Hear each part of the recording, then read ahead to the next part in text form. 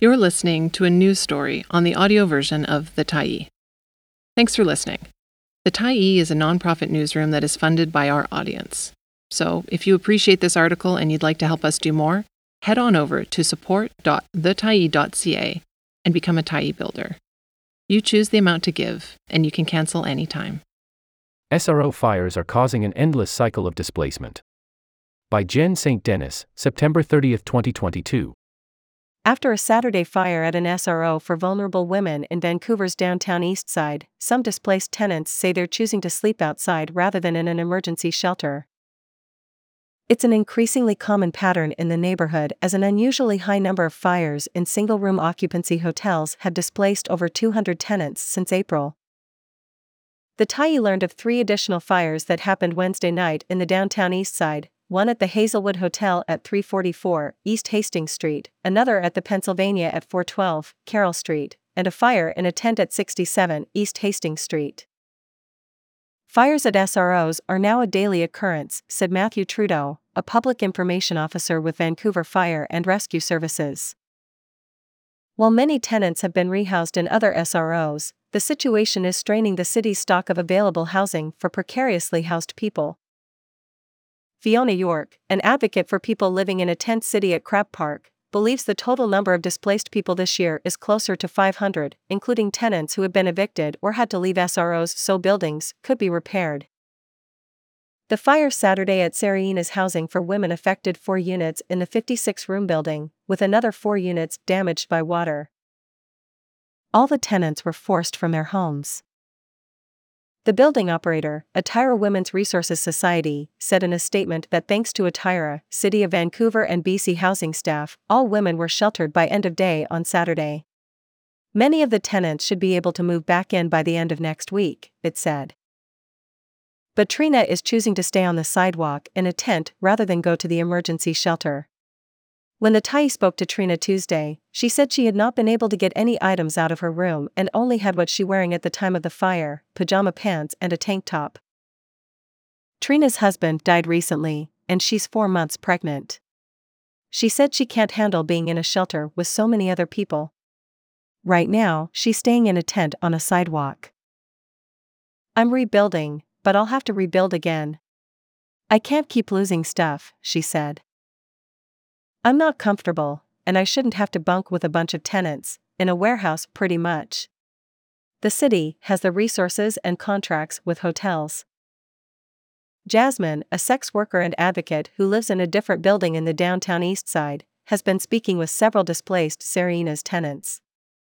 She's concerned that the lack of temporary housing is putting women like Trina at higher risk at a time when there are increased concerns about violence against women in the neighborhood. The Tyee is using pseudonyms to refer to Trina and Jasmine for safety reasons. Atira Women's Resource Society said in a statement that staff can access fire-damaged rooms to get items that tenants need. But Jasmine said many of the women she's spoken to haven't yet recovered their belongings. Jasmine said she can't understand why the Women's Resource Society or advocacy organizations didn't put out a call for donations, similar to the appeal that was made when the Winters Hotel burned down in April.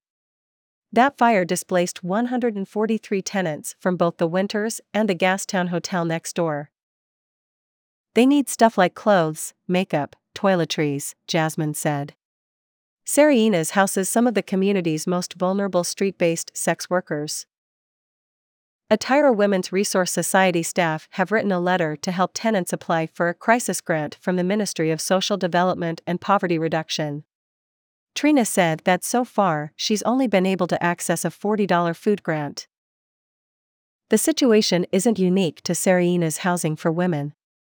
The day after a fire at the privately owned Kiefer Rooms at 222 Kiefer Street on September 9, Trey Helton posted a photo of a sign on the door of the building that said, "To all tenants, please go to UGM, a homeless shelter, for a bed and food."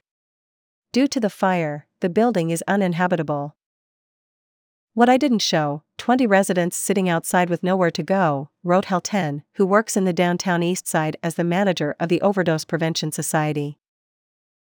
After a deadly fire at the Winters Hotel on April 11, one tenant chose to stay at a homeless encampment at Crab Park rather than go one of the emergency shelters that had been set up.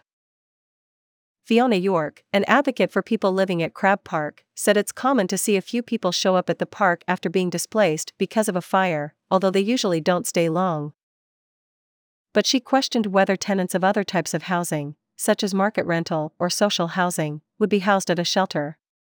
In other situations, such as a 2017 fire at a social housing building in East Vancouver, displaced tenants have been put up in hotel rooms. After the SRO fires, housing providers have scrambled to set up emergency shelters, using spaces like the Japanese Hall and the Common Room at Woodward's, a supportive housing building run by PHS.